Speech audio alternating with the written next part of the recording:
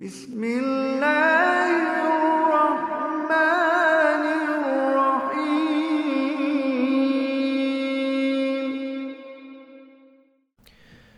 بسم الرحمن الرحيم الحمد لله رب العالمين والصلاة والسلام على رسول الله صلى الله عليه وسلم. Assalamu alaikum wa rahmatullahi wa barakatuhu. Welcome listeners to Talking Deen podcast number 6. I'm your host Majid, and as usual I have Brother Rash here, and also today subhanallah we're blessed with the presence of Brother Ishti, who is a history enthusiast, and inshallah ta'ala we need him for the topic we've chosen today. So before we start, brothers, how's Ramadan going? Alhamdulillah, it's going very well. The blessings of the month, people are out and about talking about the deen. You get to see brothers in the masjid, and the barakah from Allah is flowing. So how can I complain? Just got to make the most of it. Sorry. Yeah, no, definitely. Alhamdulillah, it's been really good this year. There's a lot of brothers, even at universities and things this year. But I think last year coincided a little bit more with the more of the exam period and the holidays. So this year, it seems to be more people about. Had lots of good discussions already. Had some good feedback about the podcasts. So Alhamdulillah. Alhamdulillah, it's been busy. I mean, subhanallah, we're almost halfway through.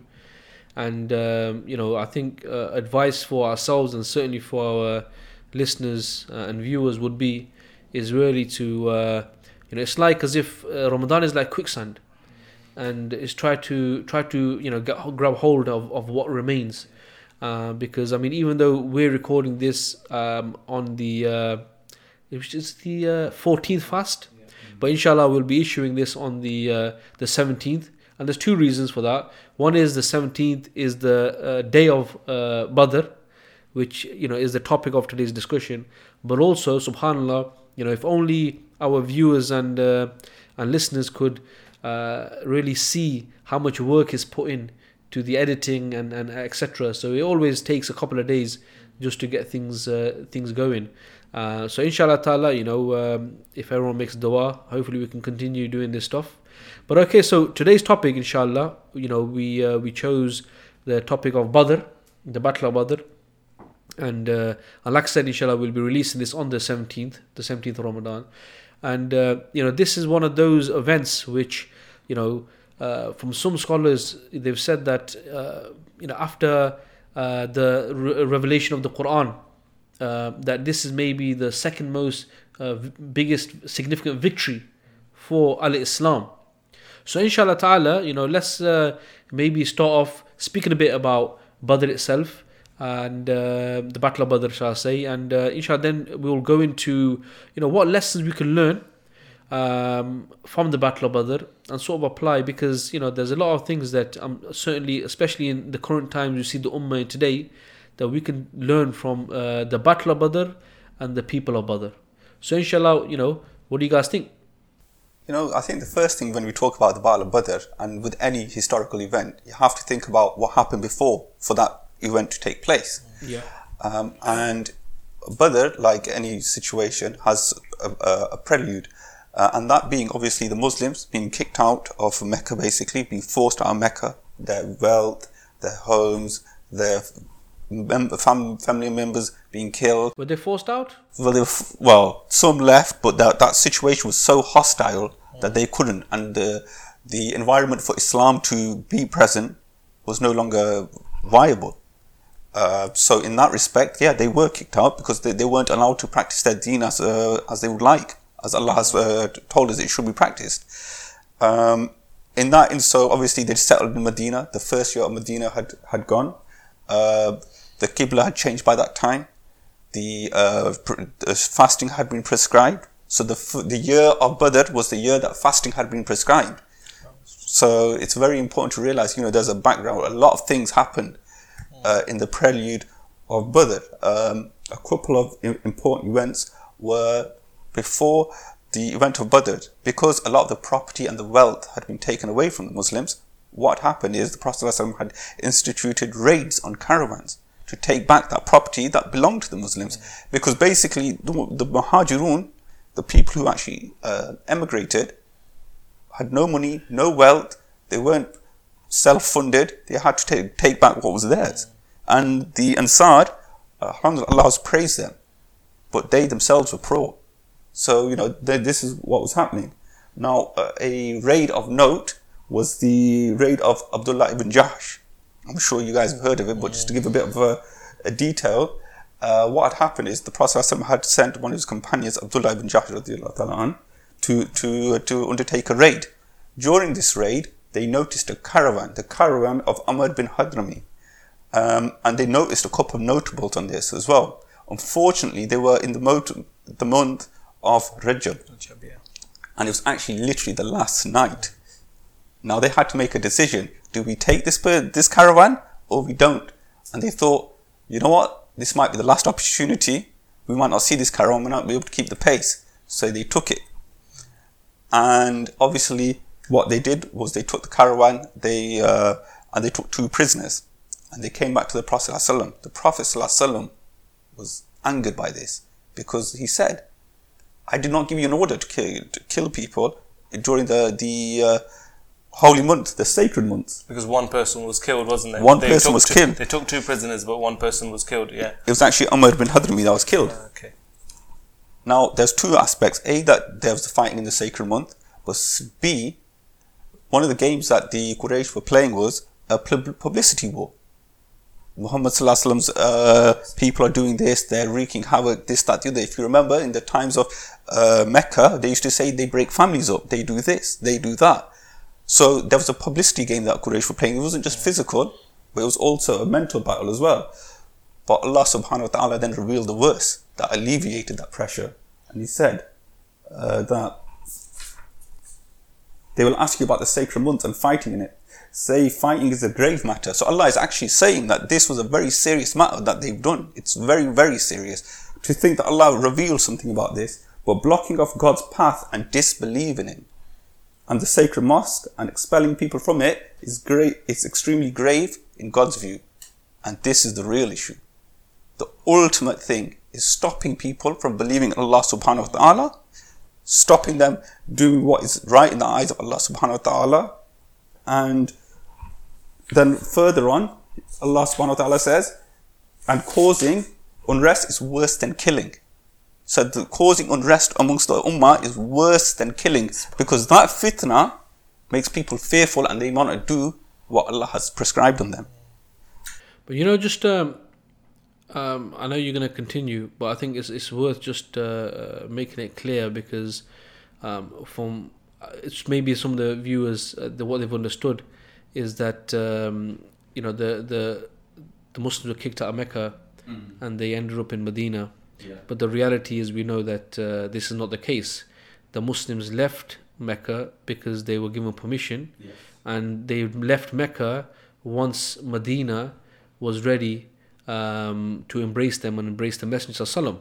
So I just want to make that clear, because it's not like as if it was they got kicked out or they escaped or they ran away and then they ended up in Medina by chance. But that's not the topic of discussion, but I want to make that clear. Jazakallah khair for that clarification. And just to add to that point, just very quickly, Allah subhanahu wa ta'ala said, so before, the times when there was times of difficulty, Allah subhanahu wa ta'ala revealed, do not be like the companion of the fish.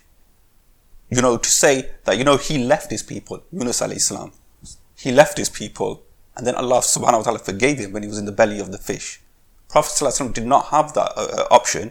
So when he was sent to Mecca, he had to be told by Allah subhanahu wa ta'ala specifically that you have permission to leave.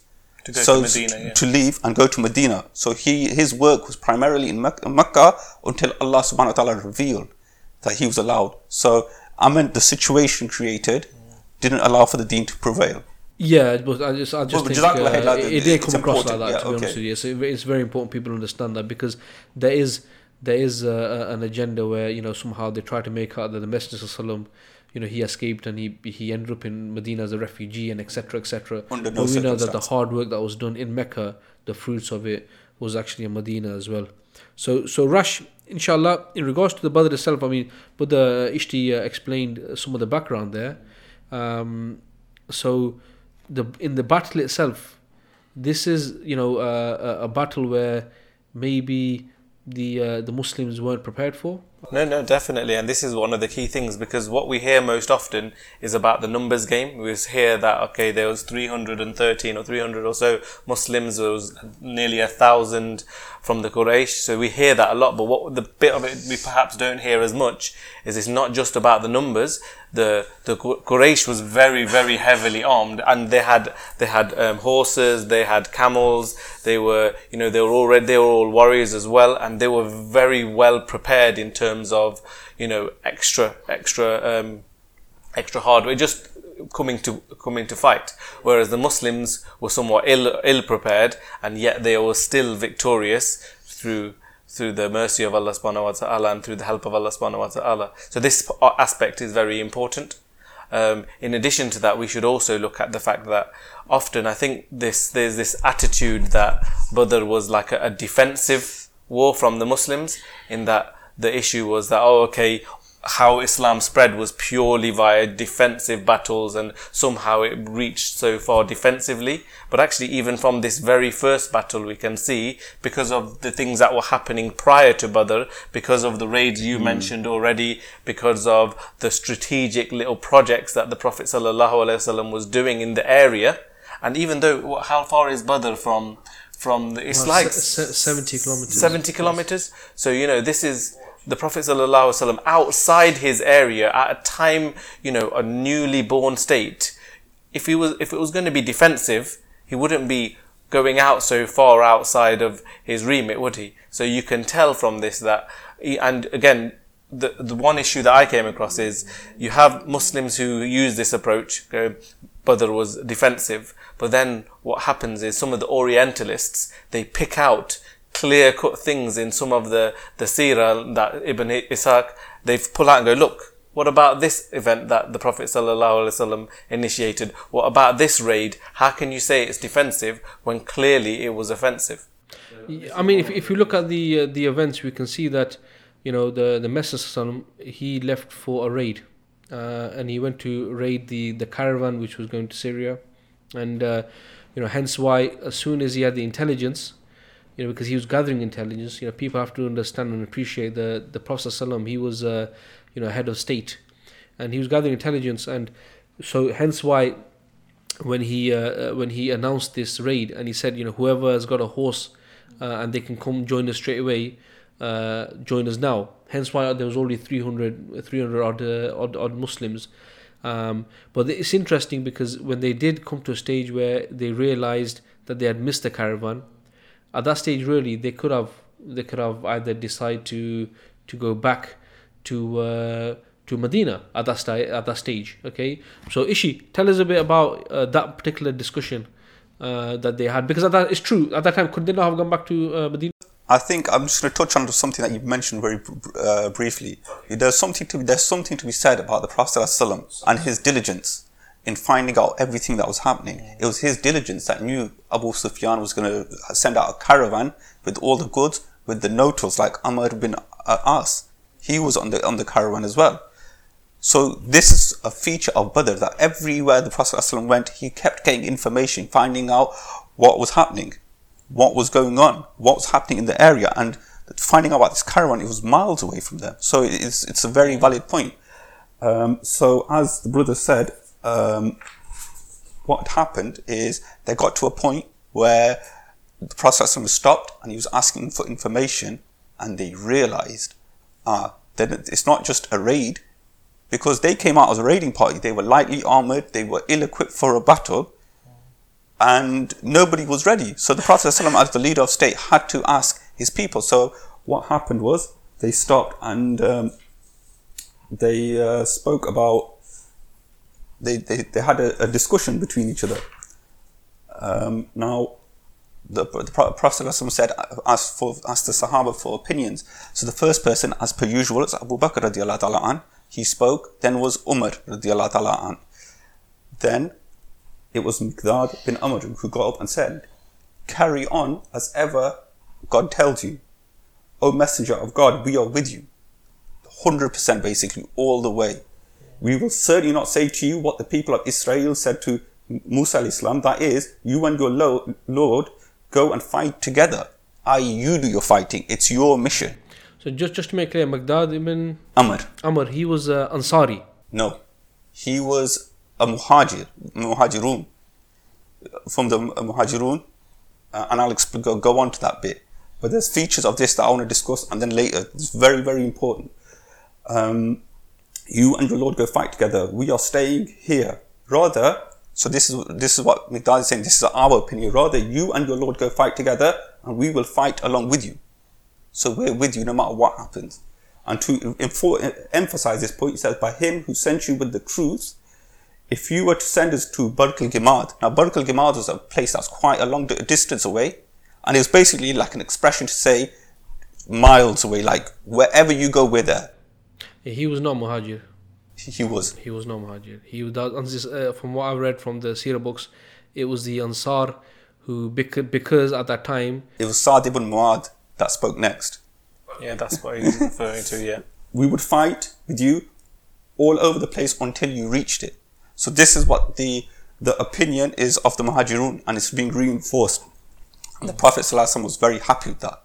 But the situation was with the covenant that was taken out of Aqaba, the second pledge of Aqaba, the Prophet ﷺ wanted to understand how the Ansar understood this, because they could have understood it that it's only within Medina that they have to defend him. Yeah. So the Prophet ﷺ said, now give you advisors, indicating to the Ansar.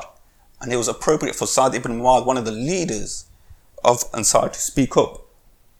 And he basically said, we do believe in you. So the reason why we're here isn't because we want to come here or you want to come here. It's because of our belief. We do believe in you. And you witness that you bring the truth. So as a Muslim, that's the only reason. That is that link. We have given you our oaths and agreement to listen and obey. To all your commands, proceed as ever you decide, for we are with you. I swear, if you are to plunge into the sea, we would do so. Not one of us would remain behind. So now they're willing to go into the sea behind the Prophet ﷺ. So it was Sa'd ibn Mu'adh that clarified that we're willing to go with any situation that you tell us to. And the point is, for Arabs that basically live in the desert, jumping into the sea is a very fearful thing. So, I think Sa'd ibn Mu'adh actually exemplifies exactly what it means to be a Muslim. The command to obey, to listen and obey is present today. Ati'ullah wa ati'ur Rasul. And they believed it and they showed it. And they said, we're willing to go to whichever situation you tell us. And this is what allowed the Prophet to proceed. Because at that point, they could have turned about. They could have turned back. So in regards to, because what we're going to do is, inshallah ta'ala, as Muslims, I'm sure Muslims know Badr. They will know about the Battle of Badr. But, what we could do is, inshallah, just speak briefly about the battle itself. Because there's some ayat about this as well. And then let's start looking at, what we can take away from this and what sort of lessons we can apply as well, which we can even apply in today's time. And I know you guys have touched upon some of that already, but I think it's good to first of all get out the sort of historical information and then apply it so we can take away from that. So in regards to the battle itself, the details were the Prophet ﷺ, he had with him an army lightly armed, 300 313, it said. It's probably the most. And, it was 240 Ansar. Yeah. And approximately 60 Muhajirun. I'm not sure whether that remaining 13 lie. But that's what I've... okay, alhamdulillah. And also there was over 1,000 Qurayshi fighters with the top ranking the leaders, the same people who had abused and mocked and taunted and even tortured to a certain degree the Messenger of Allah sallallahu alaihi wasallam in Mecca. And I think even in terms of the animals, I think the Quraysh had like 400 or so. They had 1,000 camels to eat. They had the cavalry consisted of 200 men, about 200 cavalry, and I think the Muslims had one horse, didn't they? So basically, it was 60 horses and 600 coats of mail, 2 horses for the Muslims and 60 coats of mail. Yeah, so 2 horses. I mean, in those days, would you say horses were like fighter jets equivalent? They were basically, yes, they were like fighter jets. They made all the aircraft carriers. They made all the difference. Okay, yeah. Okay, subhanallah, aircraft carrier. Okay, that's even bigger than a fighter jet there. So you can see the significance, and you know, and the Quraysh have been, I think, very confident. They were boasting. Yeah. They were making a point of it. Allah subhanahu wa ta'ala addresses this in ayat, but I don't want to obviously Okay, mention so I mean, it inshallah, upon- let's look at some of the ayat that Allah subhanahu wa ta'ala talks about the Battle of Badr. Because we obviously know that the battle began, and Quraysh were, you know, utterly destroyed, and the heads of Quraysh are still buried in the wells of Badr today. And you know, Allah subhanahu wa ta'ala, some of the ayat where Allah says, you know, translation of the meaning, Allah helped you at Badr when you were very weak. Be mindful of Allah so that you may be grateful. And these are, subhanAllah, is very important as well, because you know, it's not the topic of discussion, but if you look at, for example, the Battle of Hunayn, when Allah says that, you know, today you are very you are confident in your numbers, yeah, and we obviously know what happened in Hunayn. Also Allah subhanahu wa ta'ala says, you know, remember when you said to the believers, will you be satisfied if your Lord reinforces you by sending down 3,000 angels? So subhanAllah, we know that this is the battle, and someone said this is the only battle. I don't know if you guys can confirm that this is the only battle where angels actually came and assisted in the fighting against the Quraysh. This is the only battle that the angels came and fought. Yeah, So there's actually times they came, but they didn't necessarily fight. So that, you know, there's that famous example where the Sahaba was washed by an angel. So they participate, but not in the fighting, but they actually physically fought, because there were sightings of men dressed in white, because the angels appeared as men with they say piebald horses. I'm not sure what that means, but particular horses, so they could differentiate. We know we could tell you who these people are, but we don't know where they come from. We can identify them if they were in a lineup, but. And subhanAllah, if we think about, and obviously we know, and every Muslim knows that you know, the Muslims were victorious that day. And it's funny, Ishi was mentioning at the beginning before we start recording that, you know, even the chief of the hypocrites, Abdullah ibn Ubay, that he accepted Islam falsely after the Battle of Badr, because this actually sent tremors down the Jews and the hypocrites in Medina and all the Arabs, because remember, Quraysh was your superpower at the time. But also, subhanAllah, when we think about the people of Badr, you know, and their status, and there's an incident when the Prophet ﷺ was going to conquer Mecca, and one of the companions had given information. The Prophet had prohibited any information. Anyone to say anything, and he given information. And when they found out, Umar was ready to kill him, because this is like this. You could argue this is treason, yeah. And the Prophet said, you know, it's beautiful. He said, he was present at Badr, and you do not know. Perhaps Allah looked upon the people of Badr and said, do what you wish, I have forgiven you. And subhanAllah, this is narrated by Al-Bukhari and Muslim. So, you know, this is the position. And I've actually been to Badr, the actual plains. And there's not much to see, to be honest with you. I mean, you got to avoid the Saudi secret police. Not secret police, they're religious police.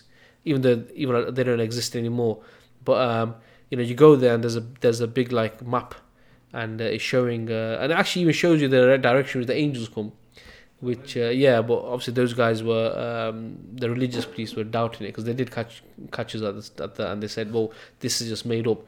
But you see the plains, and there was one plaque, and subhanAllah, there was one family. I don't know if you guys know, there's one family, and they had about 5 martyrs. From that same household, yeah. I loosely remember a hadith about this lady that came and finding out about the Prophet ﷺ, and then they found out it was actually her family that had been martyred. So it actually shows you that how serious. Like, she wanted to find out about the Prophet ﷺ first, and then the 5 family members. Subhanallah. So okay, so let's go on to some of the lessons we can learn, right? And one of the things that I want to personally start with, and this is a bit of a misunderstanding, I think, which is in the ummah, and it's not, it's being put there deliberately, okay? And you know, because we see that the attack on Islam is in a way where we're shown to be warmongering and barbaric type of people.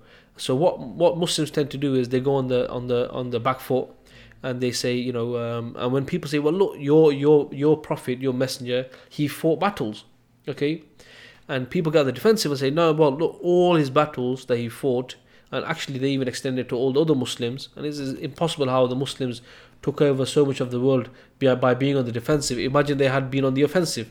Yeah, but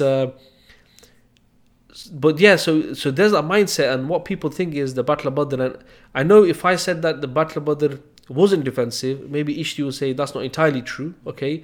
But what we can see, and what people have to understand, is that when the Messenger ﷺ, when he emigrated to Medina as the head of state, when he emigrated to Medina, soon as he emigrated there, one of the first things he started to do was to prepare the military.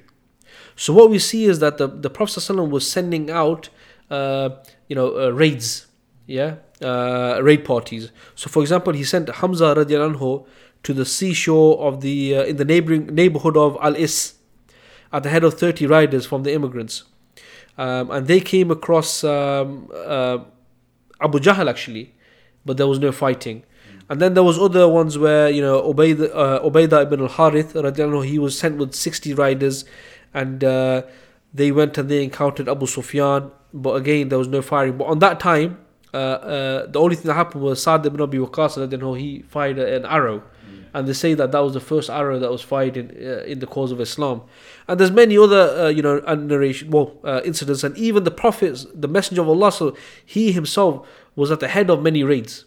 Yeah, and also we see that the Messenger, he during these raids, that he even allied and he made alliances with tribes, local tribes, but not just the local ones, the ones that were en route for the Qurayshi caravans for Syria and back.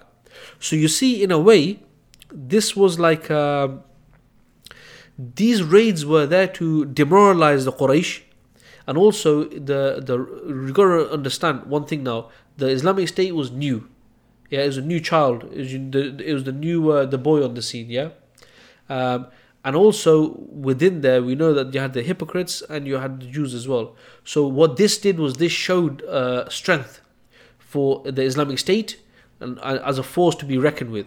Okay, even the Jews that were in Medina, it was a way of kind of even showing them that, look, you can't mess with us, because look, we are ready to take Islam to wherever it needs to be taken. If they were overly kind of just conscious of their local situation, even the Jews that were in Medina could have started to think, when the opportunity arises, even though they took some opportunities anyway later on, but at least they were a little bit more kind of aware that the Muslims would be ready if necessary.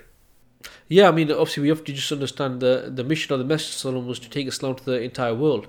So as soon as that state was established, the Prophet didn't waste any time, And then there's the incident that Brother Ishti mentioned about Abdullah bin Jash radiallahu anhu, which there's a lot of story, and the brother did it justice earlier, so there's no point speaking about that. But what this did do is, all these things, this made the Quraysh nervous about their situation, because you got to understand, with the Quraysh, their lifeline was their trade. So in a way, the Prophet ﷺ, because him being in Medina, in a way, from an economic point of view, this was somewhat like a bit of an embargo, not entirely, but it was causing issues. It was a nuisance. Maybe somebody could say they were like the noisy neighbors. Yeah, we know who said that first, but so hence why we see that what led to and what actually led to the Battle of Badr, you had the issue of Abdullah bin Jash, but also remember, why did the armies leave Mecca? For a raid. The Qurayshi armies. Oh, part of that was basically Abu Jahl was going around and saying, we want to get, how can it be that they can attack our caravans just like they took the caravan of Amr bin Hadrami? So there was a pride, and they wanted to take out the army of Muhammad. There was a particular, remember there was a particular guy who, the caravan of Abu Sufyan, remember when that guy came back and he was ripping his clothes and he was shouting that Damdam bin al-Ghafari. Yeah, because remember Abu Sufyan sent him. So when they went out, and this is why when Abu Sufyan got escaped, there were even people within the Quraysh saying, look, because some of the Qurayshis, especially people like the man on the red camel, Utbah ibn Rabi'ah. You know, he did not want to fight his kinsman. He did not want to fight his son and his, you know. So they were like, look, we came out for the caravan. The caravans, you know, it's escaped. Let's go back. But as issue points, that Abu Jahl had other ideas. You know, actually, Abu Sufyan found out about where the Prophet ﷺ was at one point. And he said to the people of Mecca, the Quraysh, he sent a message to them that, you know, your caravan's safe. I found out, I'm going to go to the sea coast now, sea route. He actually changed path. So there was no way that they could meet. Catch him, yeah. So he told Quraysh that, you know, at the end of the day, your caravan's safe. You came out to secure your caravan, the wealth and the people. Go back now if you want. But Abu Jahl said, no, I'm going to go to Badr. I'm going to stay there for 3 days. We're going to drink, we're going to eat, and we're going to entertain ourselves. Party, basically party. And the point is, we're going to make a point. If we came out, you couldn't do anything about it. That's literally talking about it in modern terms, right? Yeah. But there was another thing to be said about this battle. And it's something that Allah subhanahu wa ta'ala revealed. That you were near, they were far, and the caravan escaped from the other side. But if you wanted to make the appointment, basically if you guys had the choice, you both would have decided. But Allah wanted this battle to happen. And that's why it's referred by the old shuyukh as the day of Furqan. Because this is the day Allah wanted the battle between Haqq, i.e. the Muslims, good if you want to put it in modern terms, and evil. And this is what Quraysh stood for. You know, we talk about them, they had their caravans, this, that, the other. But if you go back to the ayat, you know, when I mentioned the raid, they stopped people from going to the mosque. They stopped people from believing. This is the problem that they had. They had a problem with Islam and not actually the believers. They had a problem with the actual belief in Islam. And this is what was being addressed. And it was a battle of Haqq versus Batil. You know, when we talk about Badr and why it's so significant, this is at the core. Yeah. It is the first time that the Muslims stood up for the Haqq physically against Quraysh. And it is Allah who wanted it. Not anyone else. Allah wanted this to happen. So when they waited for 3 days, Allah sent the rain down. So there's little things that happened. Sent the rain down. So it softened the ground so the Muslims could travel okay. But because of the horses that the Quraysh had, they slowed down. So it was going to happen. Allah made this happen. And that's very important to understand. That this is a victory sent from Allah subhanahu wa ta'ala. So that's what's so important about this. It is the everything first was time facilitated in such a way that it was going to happen regardless of the fact that they may have not wanted it to happen. And this is why we should recognize it. And this is why it's such an important day for us Muslims. Subhanallah. So we can, you know, we can see it from there that subhanallah, you know, this wasn't purely a defensive battle as people try to describe that, you know, that the Messenger Sallam, you know, he was, they try to paint a picture of him where, you know, it's closer to Isa alayhi salam in the sense like, you know, because people would say, well, Isa alayhi salam never hurt anyone.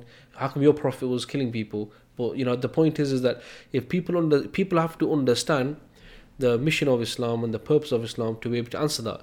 Because Allah subhanahu wa ta'ala says in the Quran, Bismillahir Rahmanir Rahim, هو الذي أرسل رسوله بالهدى ودين الحق ليظهره على الدين كله ولو كره المشركون. Then he it is who sent his messenger with the guidance and the deen of truth to make it victorious over all deens, even though the mushrikeen hate it. So we can see that Islam from day one, and actually these are Makki ayats. Yeah, we can see that from the very first stages, that Islam was there not just for to be a regional belief. It was something which was going to be international. And actually, to be honest with you, Islam was bigger than Quraysh. As in those Quraysh, you know, those leaders thought they were it. They would have known about some of these ayat as well. The Quraysh would have known about them, and they would have recognized that it's not something that they're going to go off to Medina and they're going to stay there and they're not going to make an issue for us. So they were well aware that there was going to be a conflict between the two. Definitely. And to the extent that, you know, that's why I raised it earlier on about the whole argument of offensive versus defensive, because what ends up happening is, as a Muslim, especially if you have like a difficult conversation with someone, because whether it's another Muslim or whether it's a non-Muslim, they can very quickly bring some of these examples to say it was quite clear that it wasn't defensive. You guys instigated something, especially if you're speaking to a non-Muslim as well. And those ones that are quite aware, Because you have, like you say nowadays, you have all of these kind of websites and stuff that people kind of very anti-Islamic websites, what they do is go, okay, if a Muslim says this to you, that, oh, Islam is peace-loving, it's all defensive, they never attacked anybody, then, okay, go and get this from Ibn Kathir, or go and get this from Ibn Ishaq, go to this verse. Even though sometimes they take it out of context, but very often they'll use evidences that are actually quite clear, and that that pacifist kind of Muslim attitude of some, then they get put in trouble. They get stuck. They get stuck. So Muslims need to be aware of this, and then you can further that, can't you? Because then you can say, okay, actually, what about the Persians were nearby, the Byzantines were nearby, the Romans were nearby. So what about all those battles? Were they all somehow? Did we span across this region that was so vast? All defensively. Realistically, any sane person rationally thinking cannot come to that conclusion. Yet some of our mosques will continue to teach us that, you know what, every battle was defensive, and it doesn't make sense, to be fair. No, you're absolutely right there. And I think one thing, going back to those two examples when I spoke about Miqdad and Sa'd ibn Mu'adh, the reason why I mentioned them, if you look at the language they use, we believe in you, we believe in Allah, we're not here for any other reason. If Allah and His Messenger have told us to be here, there's nowhere else we're going to be. If you're going, we're going with you. We don't care about what's in front of us. We're going to go in that direction.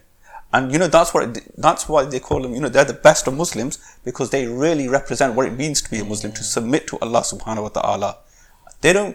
What happens is, we get worried about the reality, but the real reality, the real attainment is Jannah. What was the reward for Badr?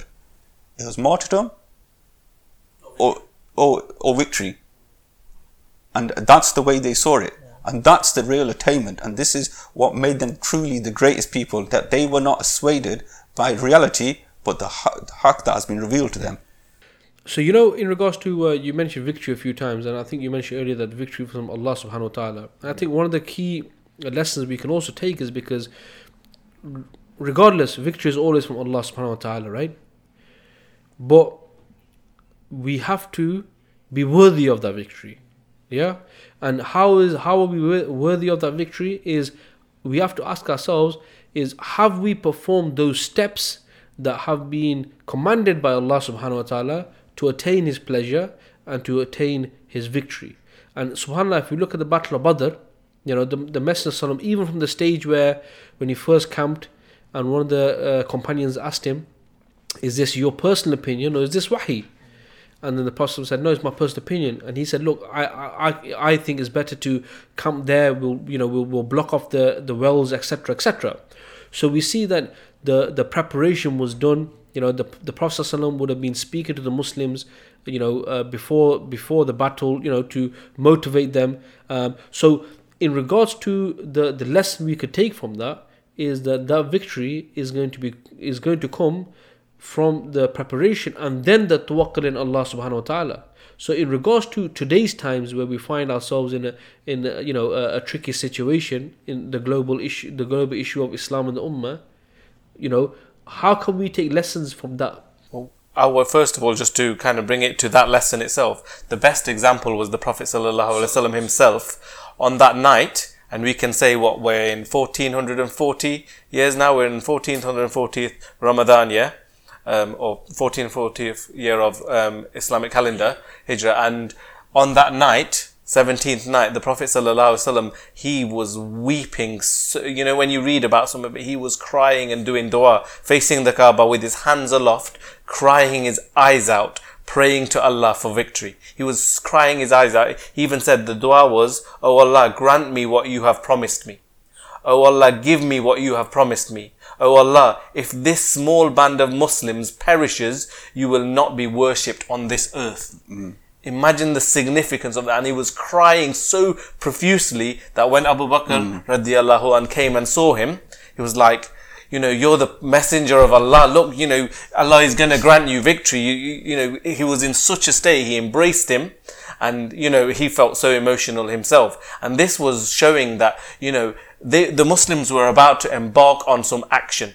But equally, they recognize, and the Prophet ﷺ, the best of mankind, recognized that we need to seek victory from Allah subhanahu wa ta'ala, and then we need to carry out the actions. So we need to have that tawakkul, as you say, and we need to be prepared, but we need to take that action and do dua. And today we get this concept, like if you bring it back to modern times, and a lot of people say, you know, dua is like the weapon of the believer.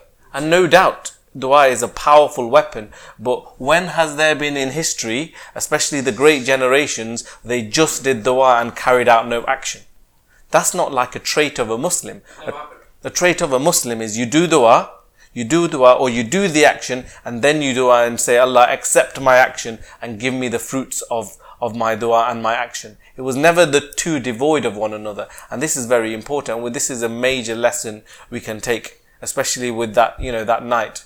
And it affects all of us, because if it wasn't for that battle, you know, what would be the situation? What would be our situation?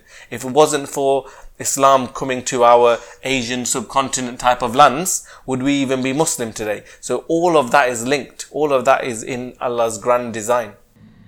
Subhanallah. And you know, also if you think about it, linked to that as well, is that when we talk about our situation, and it seems like, you know, the example that brother Ishti gave, the response of well, I thought it was an Ansari, but obviously it was a Muhajirin, that you know, we will not be like the Jews who said to Musa alayhi salam that you go and fight. And if we think about it, subhanallah, that if our situation is where, you know, Allah subhanahu wa ta'ala and has commanded us to work for, you know, His deen, and if we now then just degrade this just to dua, or to some mystical figure who's going to descend from the heavens like Imam Mahdi, that they're going to sort the issue out without actually putting any effort in. But when it comes to your daily life, when it comes to finding a job or going to get a degree or going to find you know, the ideal husband or wife, etc., you know, we don't leave any stones unturned. You know, we put all the effort in, you know, and then we'll do dua at the end, but certainly we won't leave it to that. But when it comes down to this activity, that, you know, where we need to be doing the actions and then expecting the victory of Allah subhanahu wa ta'ala, we are quite comfortable with just quoting the hadith about the dua being a weapon for the believer. And a question that we should ask ourselves is that, you know, this is like the sunnah of the Jews to a certain degree, in the sense, like, you know, you and your Lord go and fight. But the reality is we have an obligation. And, you know, we all love the Messenger sallallahu, you know, but I tell you one thing which is a scary thought. And the scary thought is that if we were at the time of the Messenger sallallahu, you know, the people as we are today, how we think, how we are. Imagine we were there at the time of the Messenger sallallahu in Mecca. Would we be of the few, or would we be of the majority? Would we be of those who believed in him, or would we be of those who would have said, this guy's a trouble causer, he's an extremist, you know, he's the radicals, and, you know, they're causing problems in our, you know, which one would you have been? And that's a question that every single person should ask themselves. Yeah, and you can even compare it to those, you know, like sometimes we're not even saying that you might be one who goes against Islam in that time, but there were people there that became Muslim later, and they looked back and said, I wish I was one of the Muslims of the early times. You know, they looked back and said, those like Bilal radiallahu, and those people, they were early Muslims and they have such a high status. And the Muslims that came later, they commented with one another that, oh, why didn't we listen? You know, when Muslims became stronger and more people became Muslim, they thought, oh, okay, at that time when it was difficult, we stayed back because the status quo, the comfortable side, that was better. But they wish that they'd made the decision then. And how different is that to us standing here or sitting here today and going, actually, there's difficult duty to be done.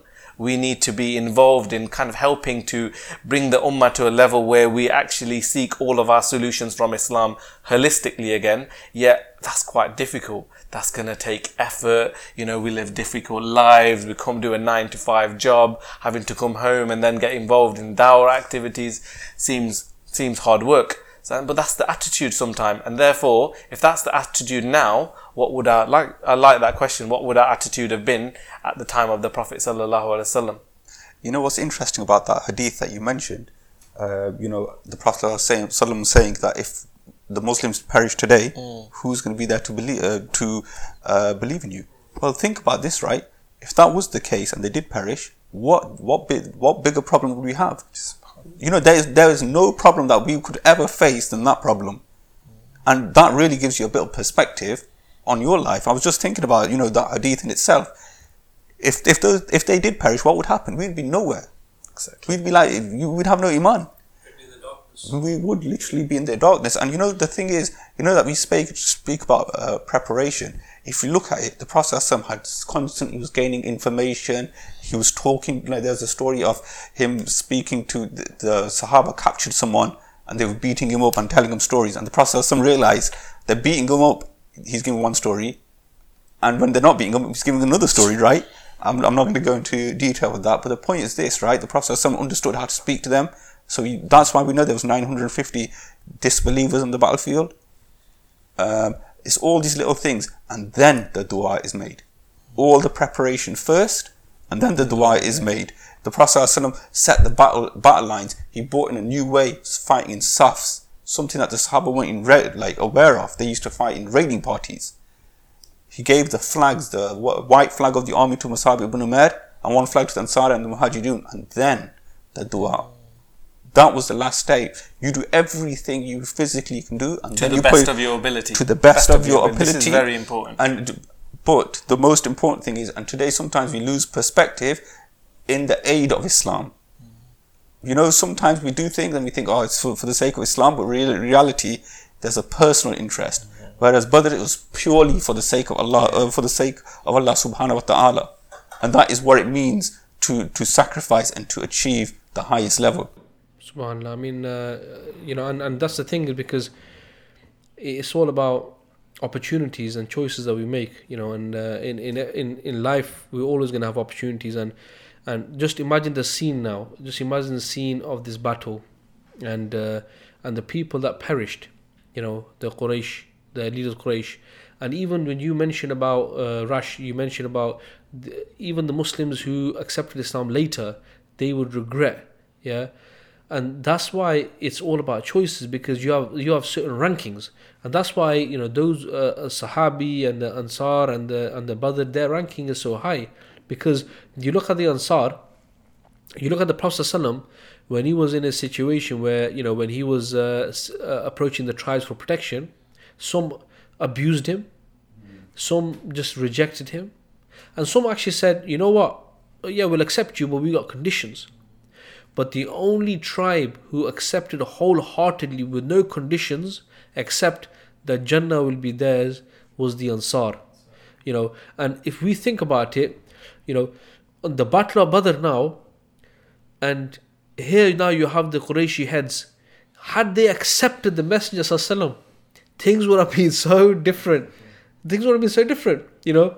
People like Abu Sufyan later on when he became Muslim, you know, stuff like this. And I think he was one of the people that made this comment as well. Yeah. You know, he was one of the people that made this comment that when Bilal went in ahead of him into a meeting, he was like, and he, in a derogatory way because of his colour, in a derogatory way, he was like, look, someone like that who was our slave is going in before me, and really we should have been the first ones to this, not so later, and that's why our status is less. And that's why, had they listened to Utbah ibn Rabi'ah, what did he kept saying to them?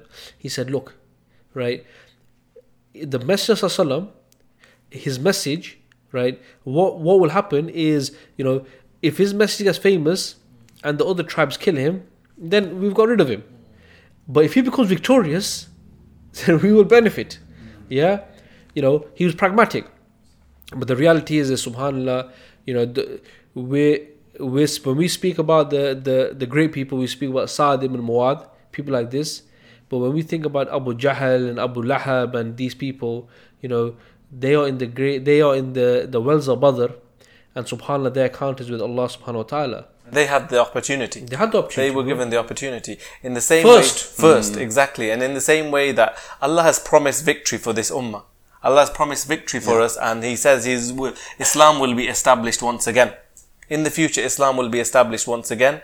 But the question we have to ask ourselves is, do we want to be amongst those people who, okay, we might never see it again we might not see it in our lifetime, but at least we will be able to stand in front of our Lord and say, we at least contributed. We at least stepped outside of our comfort, which how difficult is it in this kind of society? It's much more difficult for the Muslims in the Muslim lands. Yeah, but we stepped a little bit out of our comfort zone and decided that we want to be involved in raising this level of awareness, so that when Allah's victory comes, we can at least say we contributed a little.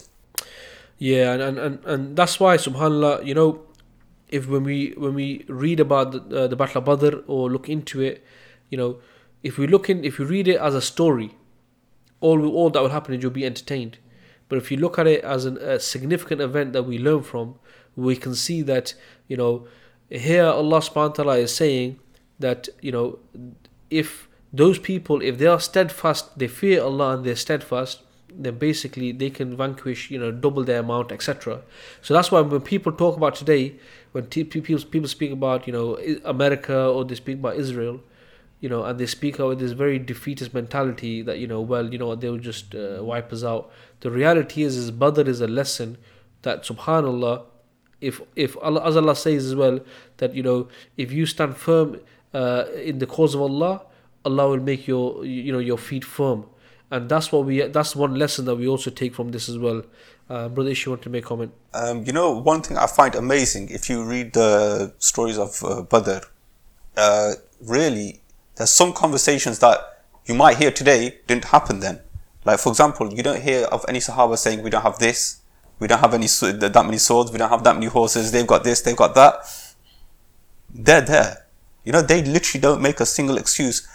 They don't talk about technology, they don't talk about funds, they're going to make it happen. And you know, it was really funny, there's an expression, English expression, that either Muhammad Sallallahu Alaihi Wasallam goes to the mountain or the mountain goes to Muhammad Sallallahu Alaihi Wasallam. Anyway, there's a recognition, no matter what happens, that is going to happen. And the Sahaba proved that. They never had any excuses. They never made any, they made it happen. They put that sacrifice in, and that's what made them great. And I think that's a point that needs to be made. You know, they didn't care about numbers. They didn't care about, you know, I can't imagine 313 people versus 1,000, you want to run. But they didn't say that. Nobody said that. I'll give you a good example as well that I was reading about, is that, you know, Umar radiallahu anh, in his time, when he was the leader, he was Amir al-Mu'mineen, when they were fighting the Romans, what was happening is the Muslims were less in number and the Romans were a lot more, and the Muslims were so fearsome on the battlefield, and as the battle was going, the commanders of the Romans were like, what's going on here? These people, we saw them as these Arabs, you know, these barbaric people without proper laws, and, you know, coming from, and how are they so amazing on the battlefield? So what they did is they sent 3 spies or 3 informers to go and have a look at the Muslims in the night time. Yeah, so they went over to see the Muslims in the night time, and there's a famous saying is that, and all 3 of them mentioned it, I think, or one of them at least said, well, I'll tell you what all 3 of them said actually, because it's quite interesting. The first one said, they are knights by day and monks by night. They pay for what they eat in territories under their occupation. They are first to salute when they arrive at a place and are valiant fighters who just wipe out the enemy. The second one goes, during the night it seems they do not belong to this world and have no other business than to pray. And during the day, when one sees them mounted on their horses, one feels that they have been doing nothing else all their lives. They are great archers and great lancers, yet they are so devoutly religious and they remember Allah so much and so often that one can hardly hear them talking about anything else. And then the third one says, you will find them prayerful during the day and you will find them fasting. They keep their promises, order good deeds, suppress evil and maintain complete equality amongst themselves. And this was at a time that the Romans were saying most of the time in the evenings they were womanizing and drinking prior to battles. And this what really put fear into the commanders of the Romans. It was like, is this what we're up against? This is just highlights the level of the Muslims at that time, and how, you know, and we're talking about Ramadan as well on occasions, and we're talking about battles that happened in Ramadan. And Muslims were still, we're not saying that, oh, okay, you know, when we talk about going to Taraweeh and praying and stuff, just because we're doing some of the ibadah action doesn't mean we can't do other things. Yet the Sahaba personified that. They were still doing the ibadah in the night times, yet they're out on the battlefield in the day. Subhanallah, it's amazing. And there's an ayat as well where Allah SWT says, O Prophet, urge the believers to battle. if there are among you 20 who are steadfast, they will overcome 200. And if there are among you 100 who are steadfast, they will overcome 1,000 of those who have disbelieved, because they are people who do not understand. And just to make a point on that as well, that we see that many of the battles, the Muslims were in the minority. The thing is, even Sayyid Qutb, he said, he described it, a word that he used. He said the Sahaba was a unique Quranic generation. They were people that, had perfected this kind of human trait of, understanding, like you said really earlier, understanding the deen so well that they were willing to sacrifice everything to please Allah subhanahu wa ta'ala, but to attain Jannah. And this was amazing. And then when he described them, it was like they just knew their purpose in life. And this is where I think, if you bring it back to today's time, this is where we're lacking. This is where we're lacking, where our focus in life has become more towards the dunya than towards the akhirah. And that's where, like you say, Allah's victory comes to those people who deserve it. They deserved it. And our victory can only come if, as an ummah, we deserve it again. The Muslims were always outnumbered. But you look at the example when the Muslims got to France, and there was the battle between them and Charles Martel. And actually Charles Martel, they had less people. And at that time, what did they say? They say that the Muslims, they were too bothered about the booty that they had in their tents, that they were going to get raided, than they were to face the enemy on the battlefield. So it really puts things into perspective, like you said, that when your heart is connected purely to this world, then that's what matters. But when you're doing it purely, and what Brother Ishti said earlier as well, that their intention was very sincere and purified, in the sense like there was no corruption. They were doing it solely for Allah subhanahu wa ta'ala. And when you're doing it like that, then Allah subhanahu wa ta'ala is surely to give victory in this life and in the hereafter as well. So inshallah, I think we should bring it to a close, unless there's anything you guys want to mention. But I think we've alhamdulillah spoken about the Battle of Badr. We gave some details. Our resident historian, he doesn't want to be called that, but history enthusiast, Yes. Brother Ishti, he gave some really beautiful examples. And some of the things we can take away is, first of all, is that this mindset that we have a defeatist mindset, in the sense like we were always on the defensive. What we have to understand is that if we look at the Prophet ﷺ, he wasn't just a messenger of Allah. He was also a commander. He was also a leader. And we can see that when he established the state in Medina, he started off setting up the society. And subhanAllah, we've just scratched the surface. It's imperative that everyone should go out and read the seerah and understand the first few steps what the Prophet ﷺ did in Medina. You'll understand what he was setting up for. Also, some of the other things we could take is that preparation needs to be made, and the tawakkul's there, but the action that Allah commands should certainly be there as well. And another point which we were going to mention, but we've sort of like run out of time slightly, is the fact that Ramadan is not a month of seclusion.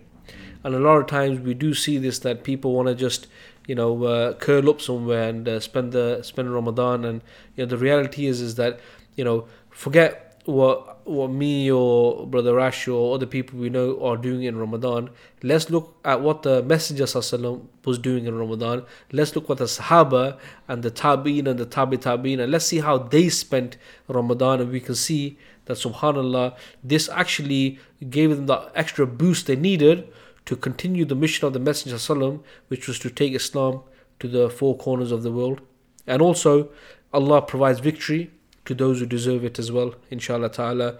So if there's nothing else, brothers, to add, inshallah, I think we'll end it there. Alhamdulillah, I think that was fruitful. I learned quite a lot there from you brothers as well. Inshallah, I hope that those watching and those listening on the podcast have also benefited as well. And like I said, we just scratched the surface. It's the onus is on everyone to do their own reading, to really make the same effort we put in to study and physics, engineering, and all these technical things. And if we're intelligent enough to do that, then surely we are intelligent enough to read the biography of the Messenger ﷺ and understand our deen, because at the end of the day, in the next life, this is what's really going to matter.